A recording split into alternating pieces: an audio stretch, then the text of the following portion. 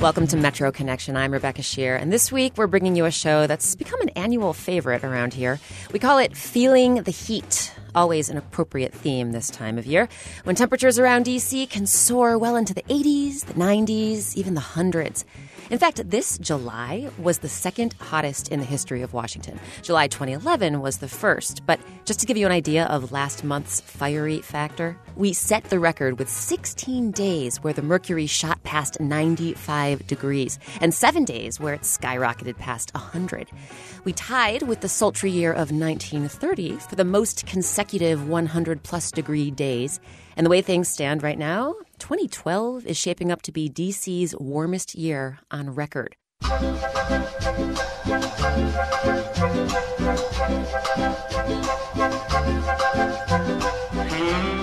So, with plenty of sweat-breaking weather no doubt still ahead of us, for the next hour we're going to bring on the heat, Metro Connection style. We'll hear the latest breakthroughs in fire research at the University of Maryland. We'll get tips and tricks on how to make your garden grow beneath that sizzling sun. And we'll talk with federal workers who are feeling the heat as the nation debates how to create a smaller, more efficient federal government.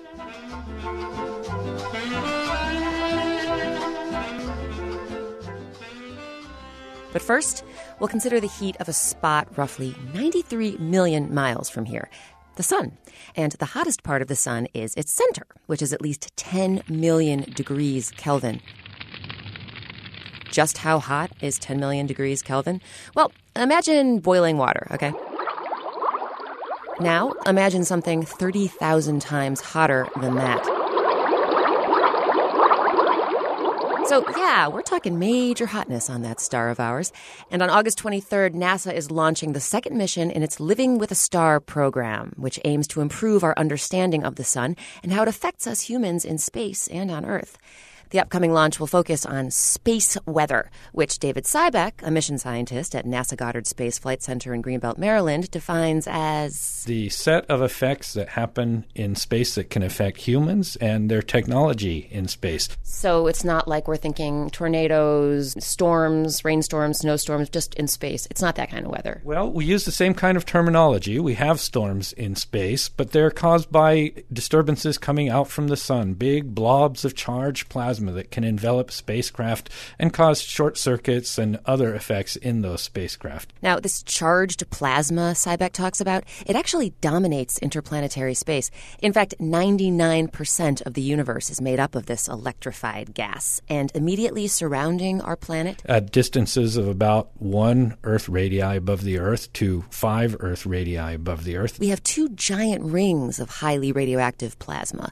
They're called the Van Allen radiation belts, named for the late space scientist James Van Allen. Professor Van Allen and his colleagues at the University of Iowa were among the first to launch rockets into space. The rockets carried Geiger counters, but what they found was the Geiger counters suddenly stopped working at a certain height. David Sybeck says there were only 2 possible explanations. 1, the Geiger counters had broken. Or 2, the space was so radioactive that it was overflowing and overwhelming the Geiger counters. Number 2 eventually won out. Because seriously, these belts are extremely radioactive, so much so that they actually emit these crazy sounds. Professor Donald Gurnett, also of the University of Iowa, recorded and named some of these radio waves, and David Sybeck and I listened to a few, like Earth Chorus, Earth Proton Whistlers, and Earth Multi-Hop Whistlers. Those are called whistlers because you hear the falling sound of the whistle. Because the high-frequency ones travel faster and the low-frequency ones follow along. Sounds like I'm in a rainforest, you know? Like there are birds everywhere. And that's exactly the right impression to have, because the very first people to hear these sounds in the 1920s, they began to call them things like chorus or morning chorus, the sounds you'd hear from a forest in the morning when you wake up and hear the birds. Sybeck says the upcoming NASA mission not only will better our understanding of the radiation belts, but of space weather and our ability to predict it. And that's a good thing, because not only can space weather screw up instruments and astronauts in space, it it can mess up stuff on Earth, too. Like, for instance, communications on Earth. It affects the Earth's ionosphere and just can shut out radio transmission. So cell phone signals and shortwave radio broadcasts can go haywire. Even airplane communications can go on the fritz. And the reason NASA is launching RBSP this year is because next year's space weather could be the most extreme we've seen in a while. Next year will be the peak of the solar cycle, the 11-year solar cycle. We expect the most intense activity from the sun.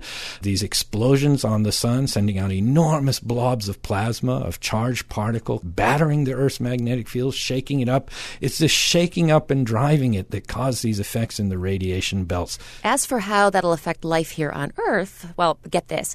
Down here in Washington, D.C., we may be able to view the aurora borealis, or northern lights. This will be the best time in the solar cycle for it to happen. It has happened in the past, 11 years ago. Though farther north, the effects may be more severe. In the past, there have been surges in electrical power lines that have blown out transformers and caused massive blackouts. So again, Siebeck says the RBSP mission could not come at a better time. Now, as for what the $650 million mission actually entails... On August 23 at 4 a.m. at Cape Kennedy, NASA will launch 2 radiation belt storm probe satellites on a single Atlas V rocket that will carry them up a distance of about a tenth of the way to the moon. In other words, to the heart of the Earth's radiation belts. The satellites were built by the Johns Hopkins University Applied Physics Laboratory, and as these twin disks spin away from the rocket, their instruments will measure those dangerous whistling particles from the lowest energies to the highest energies, so we can finally understand the complete environment around the Earth. The satellites are expected to send back measurements for 2 years, and as they do, David Siebeck hopes to answer questions that have plagued him and his colleagues for years, like where do the radiation belt's dangerous energetic particles come from? Where do they move to? How do they move around? Where would you find them on any given day? And finally, what removes them? Because the radiation belts, the intensity of particles rises and falls over the course of an hour, over the course of a day, over the course of a month. David Siebeck says answering these questions would be a defining moment for him, and for all of us, really, because by understanding more about space weather and radiation belts, we could understand more about the entire universe. And we can thank our lucky stars for that.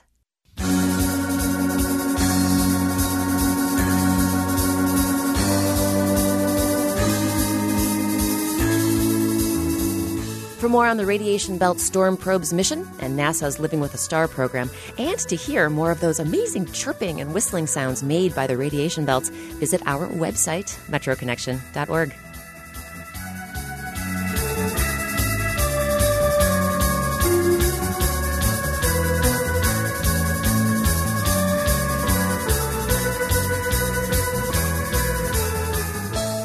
Heading back to Earth now, let's continue our Feeling the Heat theme by talking about fire.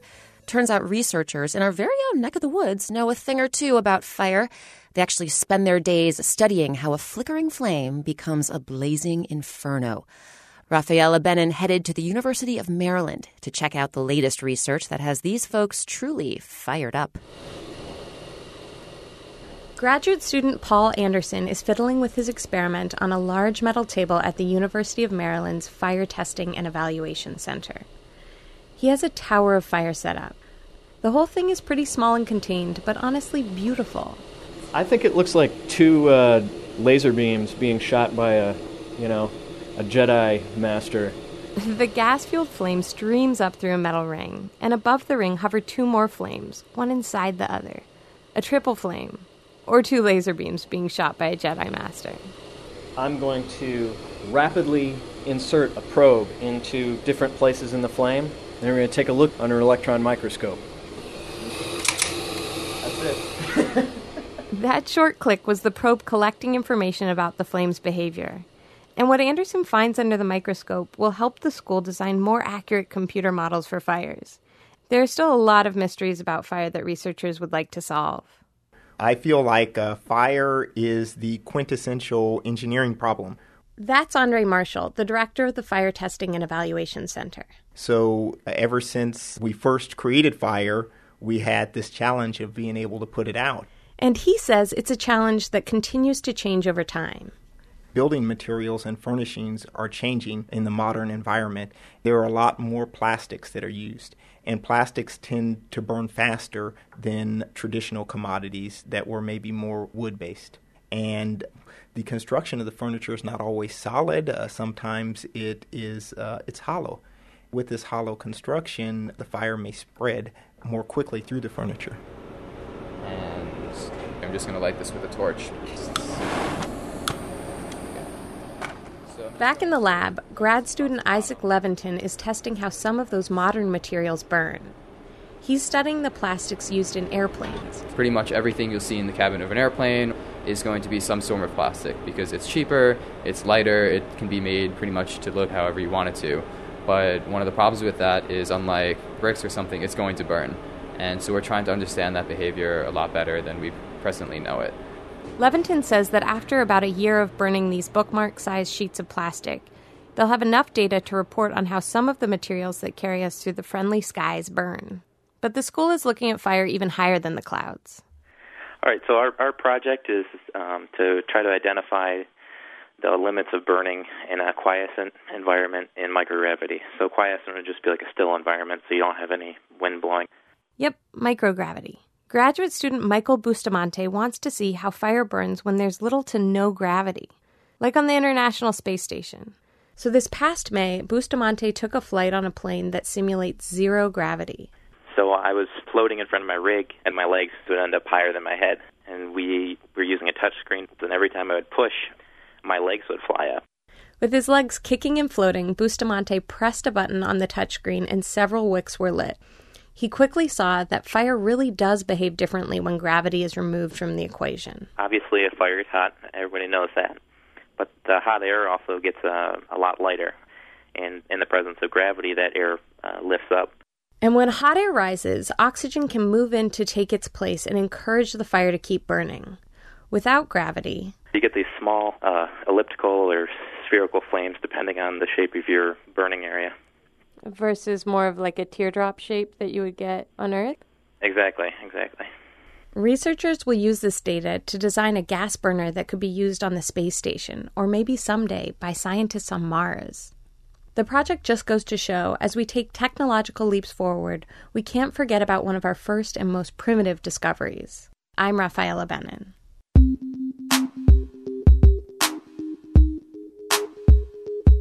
To check out some of the fiery research being done at the University of Maryland, head to our website, metroconnection.org.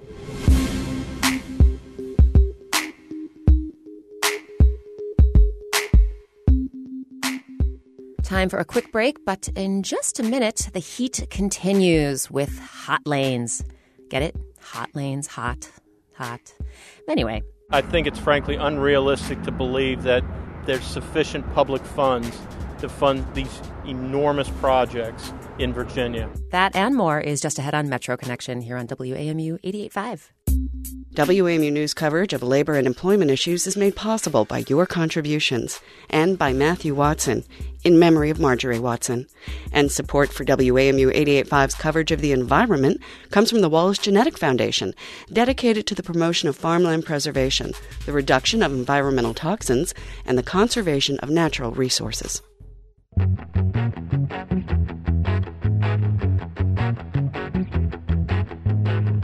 I'm Rebecca Shear, and welcome back to Metro Connection. This week, we're feeling the heat, and later in the show, we'll explore that theme by hanging out with a lifeguard on his shift at a local pool. In this segment, though, we're going to get a bit more metaphorical with the theme, with some stories about the other ways we feel the heat in our lives, whether in the workplace, in the doctor's office, or in the case of this next story, in our daily commutes. By the end of this year, commuters on the Beltway will have a new way to beat the traffic for a price. And that's the topic of our weekly transportation segment, From A to B.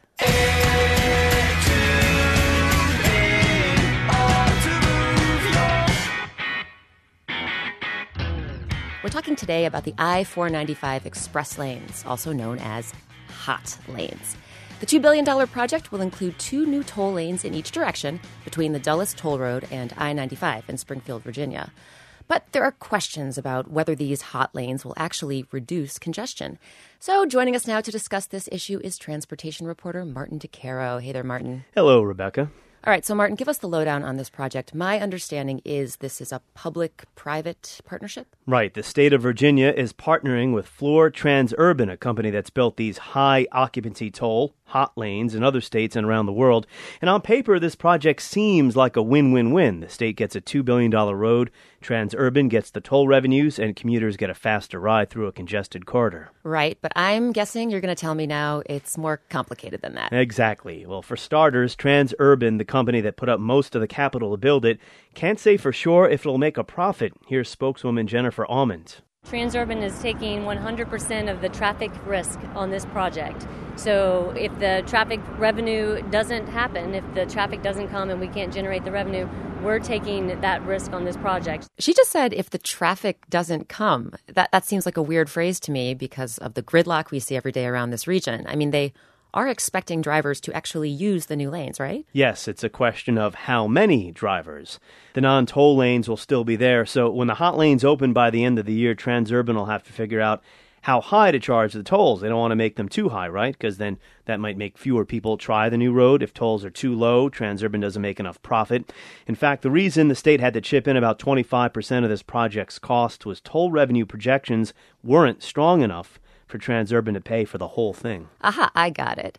So I'm guessing there are a lot of carpoolers listening right now who use the Beltway every day. Martin, where do they fit into this whole equation? If you have at least 3 people in your vehicle, you get to ride free, but that could also cause problems for Transurban's bottom line. Basically, if really large numbers of carpoolers use the hot lanes, state taxpayers will wind up subsidizing those trips. Really? Why? Well, I'll spare you most of the dry language in the contract, but here are the basics. If at least 24% of vehicles in the hot lanes on busy days are carpoolers, the state will have to pay Transurban up to 70% on those lost tolls. But the project supporters are downplaying this possibility. Here's VDOT's Chief Deputy Commissioner Charlie Kilpatrick. Is there a backstop? The answer to that is yes. Do we think we'll get there? The answer to that is no. And if we do, we still consider that a success. Now, if Transurban makes a certain profit, that subsidy won't apply. And the reason all this talk of the bottom line is important is that other private road ventures like the Dulles Greenway are not working out as planned, and the contracts with the public entities had to be restructured. For commuters, though, the bottom line is that this is a win, right? In some cases, yes. If you know you have to be at the doctor in 30 minutes and don't want to risk sitting in traffic, the toll lanes will be there.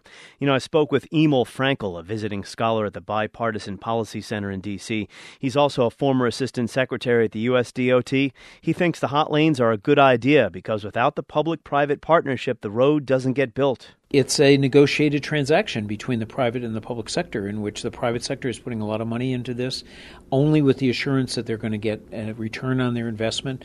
So the public has had to give up something in order to get this built and get the private investment made. So, Martin, this wouldn't be Washington if there weren't some people, how shall we say, questioning the wisdom of this project. What are opponents saying about the hot lanes? Well, they're unhappy with the deal the state got. Transurban hopes to pay off its debt in 30 years, but gets the toll revenues for 75 years, not the state. And smart growth advocates are concerned that Virginia is just paying lip service to transit options on the way to just expanding highways. Here's Stuart Schwartz, the executive director of the Coalition for Smarter Growth. I think we should be looking at all alternatives up front and look more objectively at transit and transit-oriented development alternatives. We should look at public ownership of the tolling so that we have access to those revenues in the future. Schwartz says if the hot lanes are successful and encourage more people to get in their cars there, that'll cause more traffic congestion on local roads when those vehicles eventually exit the new highway. Well, we'll definitely keep an eye on this project as it continues to unfold. Martin, thanks for giving commuters out there a lot to think about when they head home today. You're welcome. And we want to know, how much would you be willing to pay to zip around the Beltway and avoid all that traffic? You can reach us at metro@wamu.org or tweet us. Our handle is @WAMU-Metro.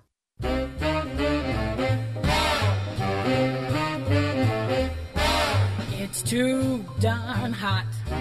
It's too darn hot. I'd like to sup with my baby tonight. Refill the cup with my baby tonight. I'd like to sup with my baby tonight. Refill the cup with my baby tonight. But I ain't up to my baby tonight 'cause it's too darn hot. When it comes to feeling the heat, and I'm not talking about the sweaty, schwitzy kind, few institutions are feeling more heat these days than the federal bureaucracy. But with all the talk of downsizing the government, cutting spending, and eliminating waste, you don't often hear the voice of the average federal employee in the debate. Well, Jonathan Wilson brings us this story on how the fight over the size and scope of government is affecting morale for federal workers right here in our region. If you're looking for signs that the talk about shrinking government is getting federal employees down, you won't find it here. This is the Next Generation of Government Training Summit, an event aimed at bringing together Generation X and Y government professionals. My name is Dave Uegio. I work at the Consumer Financial Protection Bureau. Uegio is also the president of Young Government Leaders, one of the groups hosting the conference. He says the possibility of a smaller federal government isn't really changing how young federal workers feel about their jobs, partly because the new generation of federal workers doesn't necessarily see federal employment as a lifetime commitment. I think for our members, it may slow their lateral movement, but they're really not worried about it because they're not looking at this as a 20-year career. But for others, the current political atmosphere can be disconcerting. Ruth Schulte is a research scientist for a federal agency. She asked us not to reveal which one because she wasn't authorized to speak on behalf of her department. She says she hears too many people call for smaller government without considering which services to eliminate. It's complicated and people want their silver bullet. Oh, smaller government, that's going to be the solution. I'm not going to have to pay as much. Or they just want the simple version. And it's not simple. It's multifaceted. John Palguda is vice president of policy at the Partnership for Public Service, a nonpartisan, nonprofit organization that promotes effective government. He says federal employees can get frustrated when budgets are reduced but expectations for services are not. He points to a survey his organization conducted last year. Employees at the National Park Service expressed relatively low levels of job satisfaction after funding reductions. And we actually took a look at that because how could you not love working in the national park? And the fact of the matter is they love their jobs. And what bothers them, what decreases their satisfaction, is that they cannot maintain those national parks at the level that they want for the public. Some federal employees have long been beating the drum for cost cutting from within the bureaucracy. Joel Reidenauer is a travel policy analyst for the Department of Defense. He says he's gotten used to hearing his bosses remain silent in response to some of his politically unpopular suggestions. But he says he's starting to see some of his ideas break through. There was a recent memo from OMB dictating cutting waste, and there were some of my ideas that I put forward that were listed in there, and I got all excited. Steve Ressler is the founder of GovLoop, a social networking site for government employees. He worries about what the tenor of the discussion means for employee recruitment and retention. He wants to make sure the best and the brightest in the federal workforce stay on the job. In pure numbers, I think sometimes you're still fine, right? So in terms of, you'll still get a number of folks applying for jobs and items like that. But are you really getting the best, the brightest, the most energetic, the most innovative? Are those the folks that are leaving? He says the answer to that question may depend on whether the public perception of the federal workforce takes a more positive turn. I'm Jonathan Wilson. This story was informed by sources in our Public Insight Network, or PIN. It's a way for people to share their stories with us and for us to reach out for input on topics we're covering. To learn more about the network, head over to metroconnection.org/PIN.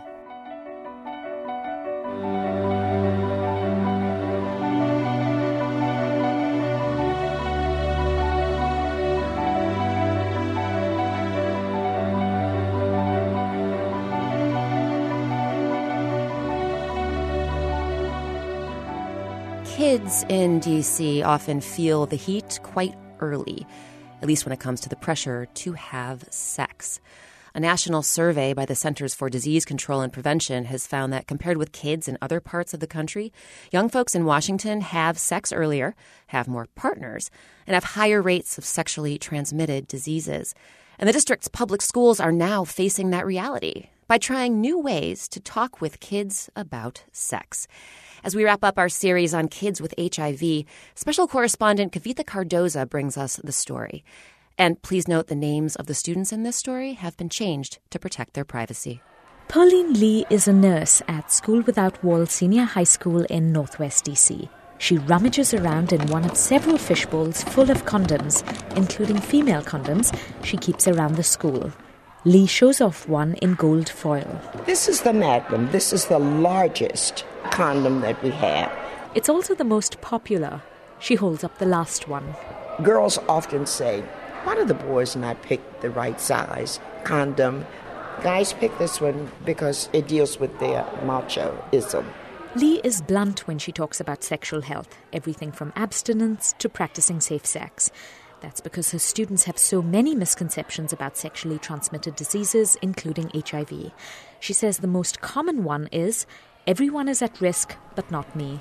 It will never happen to me because I keep myself clean, and he looks like he is very clean and wears clean clothes. So therefore, I'm okay. Lee says parents don't usually talk to their children about safe sex, and when they do, they tend to keep it short. The discussion is, keep your pants zipped, your dress down. End of conversation. Lee says arming young people with information helps them make better choices, and Thomas, a senior here, agrees. He says his classmates don't talk to their parents about sex. The health class is the number one information source. I can't speak for other schools, but at least here I know that the classes are very explicit and are very direct. You can't prepare the road for the child, but you can prepare the child for the road. Giving young people information that they can use to make decisions is really empowering. That's Deanna Bruce, head of health programs for DC Public Schools. In the past 2 years, DCPS has significantly revamped its sex education program. Now, in collaboration with the DC Department of Health, every traditional public high school has free condoms available, and several teachers certified to answer questions about sexual health. Last year, the DC Department of Health distributed approximately 1 million condoms to young people. Adam Tenner heads the non-profit Metro Teen AIDS, which reaches approximately 30,000 students every year and trains teachers to talk comfortably about sex. He says in April, DC became the first school district in the country to include age-appropriate questions on health, including HIV, on standardized tests. At the end of the day, what gets tested gets done. Parents can excuse their children from having to answer some of the questions, but Tenner says it's still a good gauge of how much students know. The results are expected later this year. He says health education is not just about information, but also about helping young people manage their relationships more effectively. How to say, I'm not going to have sex with you. 33% of kids say that they're already having sex by 7th grade. We can shut our ears and shut our eyes, but it's not helping the problem. Deanna Bruce says teachers are trained to assume there are children with HIV in class and to avoid stigmatizing language. So where, you don't want to get HIV, and with a simple statement like that could seem benign, at least by the teacher. But for the student who's living with HIV, that separates them. If children don't feel they're part of the group, they tune out and no longer think the information being taught applies to them. Bruce says that's why teachers try to be inclusive. So, for instance, when they talk about celebrities, they mention gay and straight examples. Keontae was 16 when he tested positive for HIV. He was dating an older man and started out using condoms. Under pressure, he stopped. Because I was starting to trust him. I shouldn't never trust him. He says what was worse was sitting through health class in 11th grade, almost a year after his diagnosis, and learning about how HIV is transmitted. But I'm like, okay, I'm already with this situation, so it's kind of too late in the game for y'all to be explaining this to me, making me feel bad. Keontae wishes someone had talked to him at 13 before he started having sex, so he wouldn't be worrying about his future. Am I going to make it to see at least 20, 25? Adam Tenner says health education is not just about actions today, it's also about a lifetime of healthy choices. And he says schools have to be involved in HIV education. While they may not die on the watch of schools, we should still feel the stain of that blood on our hands if we're letting young people mature to adulthood without understanding how their bodies work, how they can protect themselves, how they can make decisions around whether they want to have sex, when they want to have sex, and with whom they want to have sex. Dr. William Barnes oversees the HIV program at Children's National Medical Center, which cares for the majority of HIV-positive children and teens in the metro area. He says he's seeing an increase in numbers. In the last 5 years, we averaged somewhere around 35 to 44 new cases.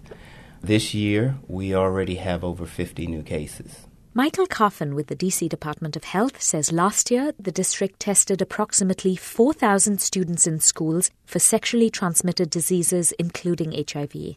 And this year, he says, there are plans to scale up that effort with a big push to have more charter schools participate.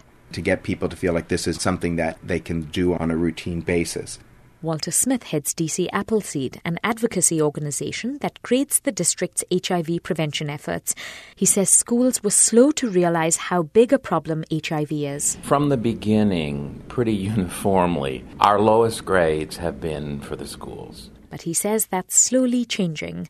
In the most recent report card, DC's traditional public schools received a B+, but charter schools received a C. Smith says many charters don't have health teachers or programs in place as yet. Coffin says approximately 30% of the $10 million the district spends on HIV prevention efforts is directed toward young people. When we talk about the end of HIV, where does that start? That starts with our youngest generation. We can inoculate their future from HIV if we work with them now. Because for all the improvement in HIV treatment, prevention is still the best treatment of all. I'm Kavitha Cardosa.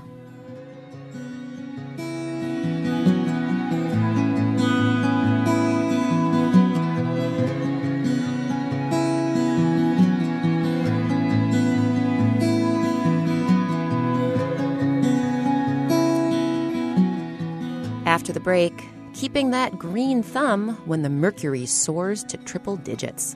You're not going to be able to beat Mother Nature, so you have to figure out ways to work with her. It's coming your way on Metro Connection here on WAMU 88.5. Welcome back to Metro Connection. I'm Rebecca Shear, and today we are feeling the heat.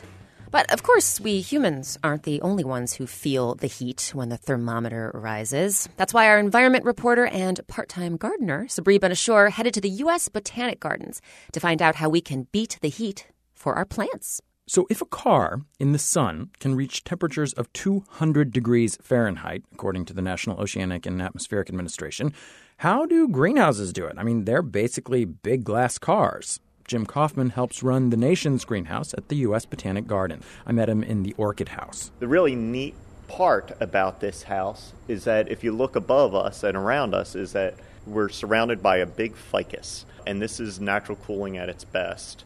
The canopy covers up the entire house. Yeah, there are roots dangling around us right now. We're draping through the aerial roots. But sometimes even the Botanic Garden needs extra help, so they have vents in the ceiling and special misters and underground vents to push cooler air up. But most people don't have those things. So what are we supposed to do? You might be saying, duh, just water your plants. But Kaufman says that's not necessarily a good idea.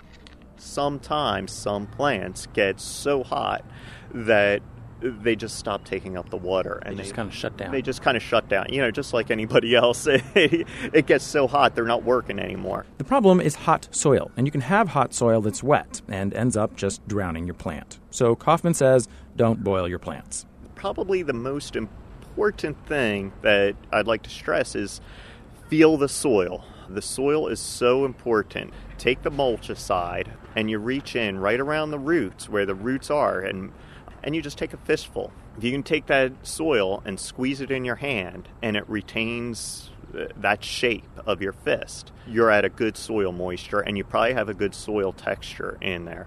If you start to see water drain out of there when you squeeze it in your fist, you got too much water going on there. And if it just crumbles apart, you're probably too dry.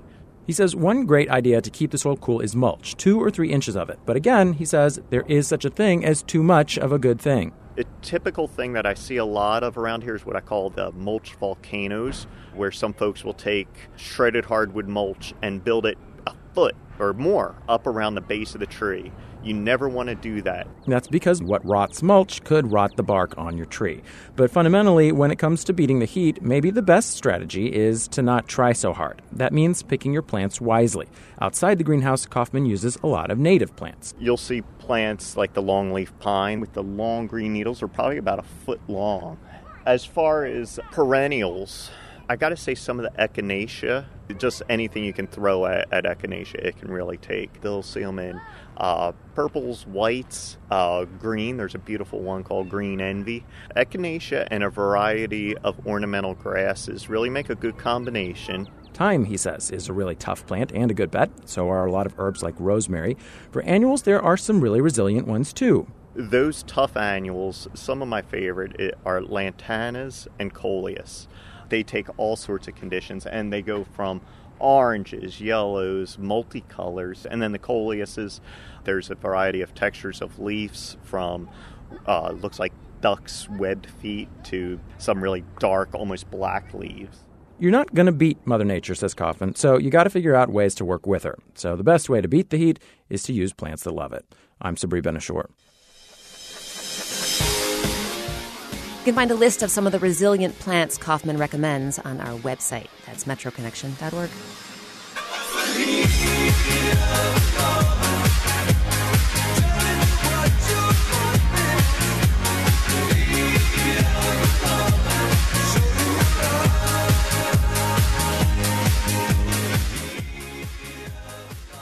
On a hot, hot day, there's nothing quite as refreshing as going for a swim. And when people head to the pool to cool off, Devin Rudnick's day starts to heat up. The 20-year-old is the head lifeguard and manager of Tally-Ho Swim Club in Potomac, Maryland. On a recent steamy afternoon, Emily Friedman joined Rudnick to find out what really goes on in the life of a lifeguard. For 15 minutes out of every hour, Devin Rudnick is the least popular guy at Tally-Ho Swim Club. Those few minutes are adult swim, a time for the moms and the dads to swim laps and aquasize in peace. It never goes over well with kids. The kids usually ask why. They always pretend to fall in. That is very, very common occurrence, is people just falling in accidentally during adult swim. Rudnick doesn't look like a guy who's known for laying down the law. His toenails are polished to look like Skittles, and he's wearing old lady sunglasses. But in spite of his light-hearted fashion choices, he wants you to know, being a lifeguard is serious business. Every day is kind of like you don't know what's going to happen, just because kids are really unpredictable, especially at the pool. You definitely see a lot of kids with sugar and hormones racing, and little kids are pretty weird. And Rudnick gets it. Not too long ago, he was one of those kids. I was a pool rat growing up. Days at the pool were like 40-hour days where I would just be able to play forever. And pool rats are the kids that are there from 10 o'clock in the morning to 8:30 at night every single day, pretending to be a little lifeguard. We have a couple of them here. Rudnick gestures to a ping pong table where we meet Sean Claxton, a lanky 13-year-old in braces. Would you consider yourself a pool rat? Yeah, I would. I like being called because I am here every day. We walk into the lifeguard office where there's half a chocolate birthday cake with purple icing. Lifeguards eat anything and everything. People just bring over like half a cake or bring over 4 boxes of pizza and they're like, we can't finish this. It's basically like throwing it to the dogs when you give it to the lifeguards. It's pretty much the best job ever, says one of Rudnick's guards, Tyler Wooster. Sit out in the sun, swim in the pool, and look at girls pass by. They can't see you looking at them with the shades on, but the eyes are still following them. Devin, what do you think about that? Do you concur? I really wish I didn't hear that, to be honest.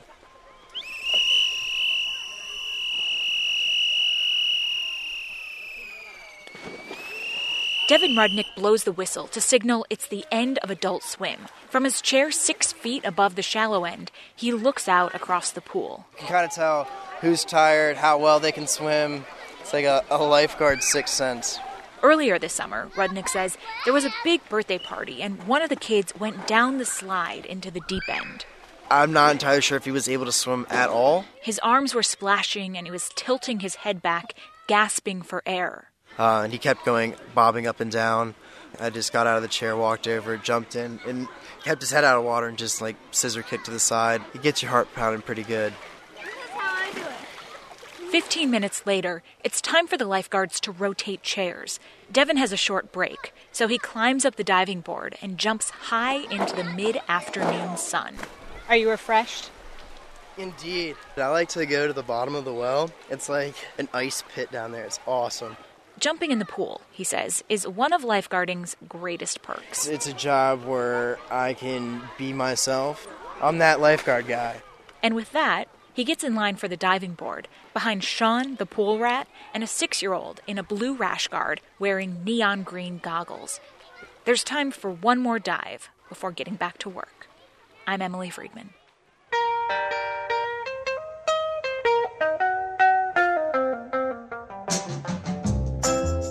For a map of all the public pools in the District, Maryland, and Virginia, visit us at metroconnection.org.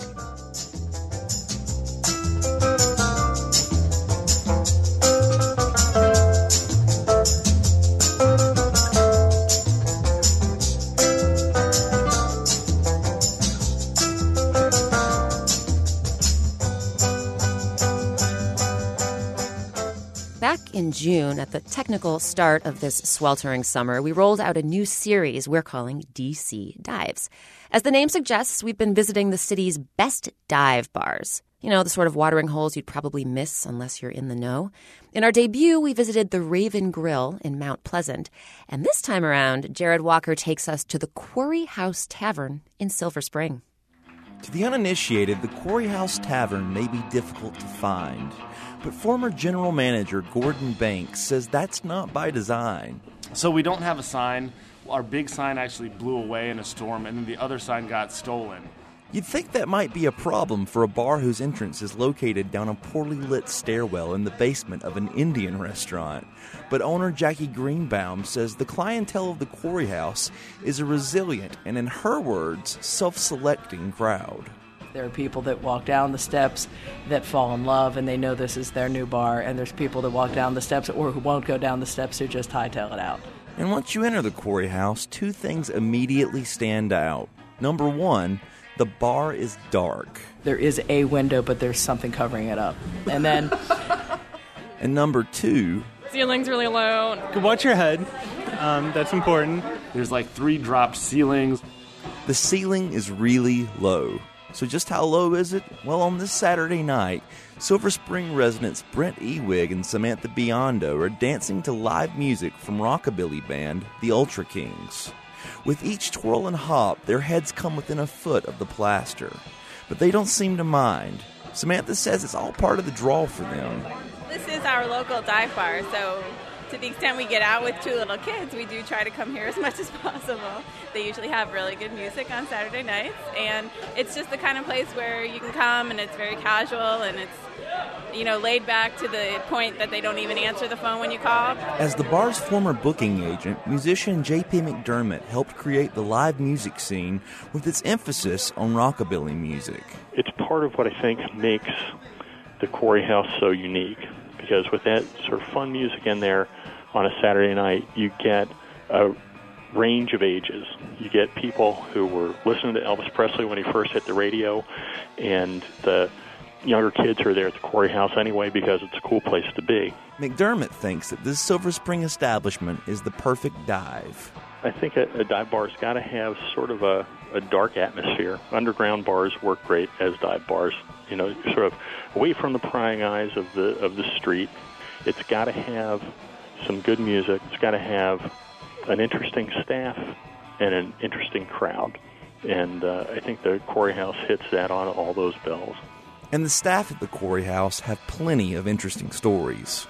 We had a gentleman walk in bare-ass naked and walk up to the bar and say, "May I have a vodka cranberry?" He was very polite. I had some new bartenders in there. Jaws dropped. Didn't know what to do, and one of the other bartenders who was kind of training them just walks up to him, puts his arm around him and goes, "Come on, naked guy," and walks him back up the stairs where the police were waiting for him. And I was like, here we go. This is why my parents want me to take computer classes. Tonight, all of the customers are fully clothed and well-behaved.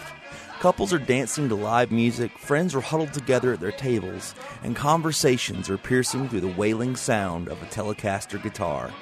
In other words, it's just another Saturday night at the Quarry House Tavern. I'm Jared Walker. A quick note, Saturday night is Rockabilly Night at the Quarry House Tavern. And this week, J.P. McDermott will be making an appearance.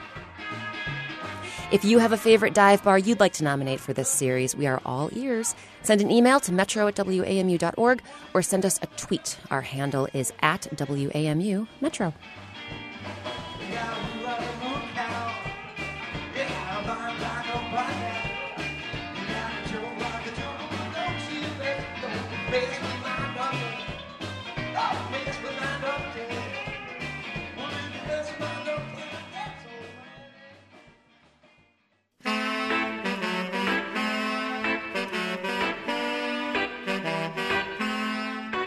And now, our weekly trip around the region. On today's Door to Door, we visit Northwest D.C.'s Penn Quarter and Lake Arbor, Maryland. My name is Nanette Paris. I live and work in Penn Quarter. I've been here approximately 11 years or so. It's bordered on the south by Pennsylvania Avenue, to the east approximately 5th Street, to the west approximately 11th Street. Many people think that it was a recently developed neighborhood, but it actually started in the early 70s when the Pennsylvania Development Corporation was formed. Government officials just decided that it was a shame to have this decaying, deteriorating, beautiful boulevard, so they decided to form this corporation and develop this plan to revitalize this area.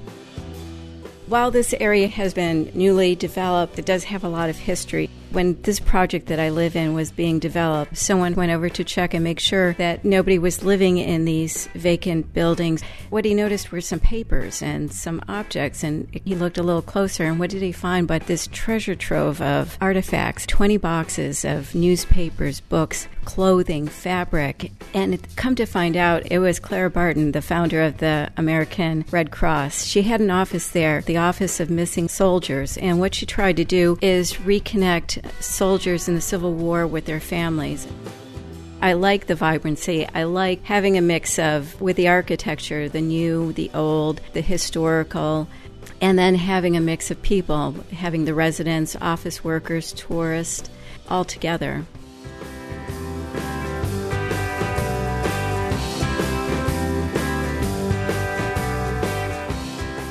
My name is Kevin Alexander. I live in Lake Arbor, which is a community within Mitchellville.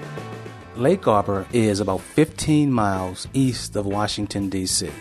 Lake Arbor approximately has 10,000 residents. I would say the demographics of Lake Arbor is predominantly upwardly mobile. We do have Asians, we do have white people, we do have Hispanics. So we have a cross range of folks, but the predominant ethnic group here is African American.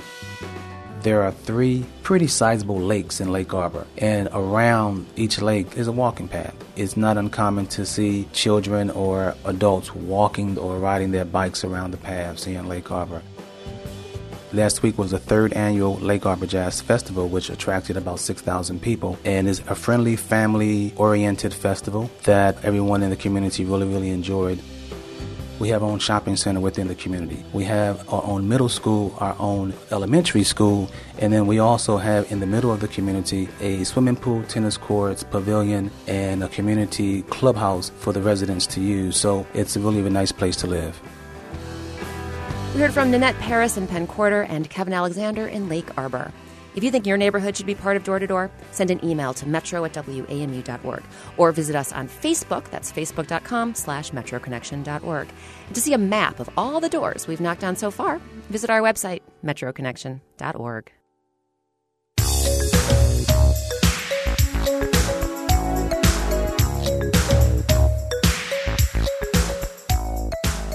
And that's Metro Connection for this week. We heard from WAMU's Emily Friedman, Sabri Ben-Ashur, Martin DeCaro, Jonathan Wilson, Kapitha Cardoza, Jared Walker, and Rafaela Benin.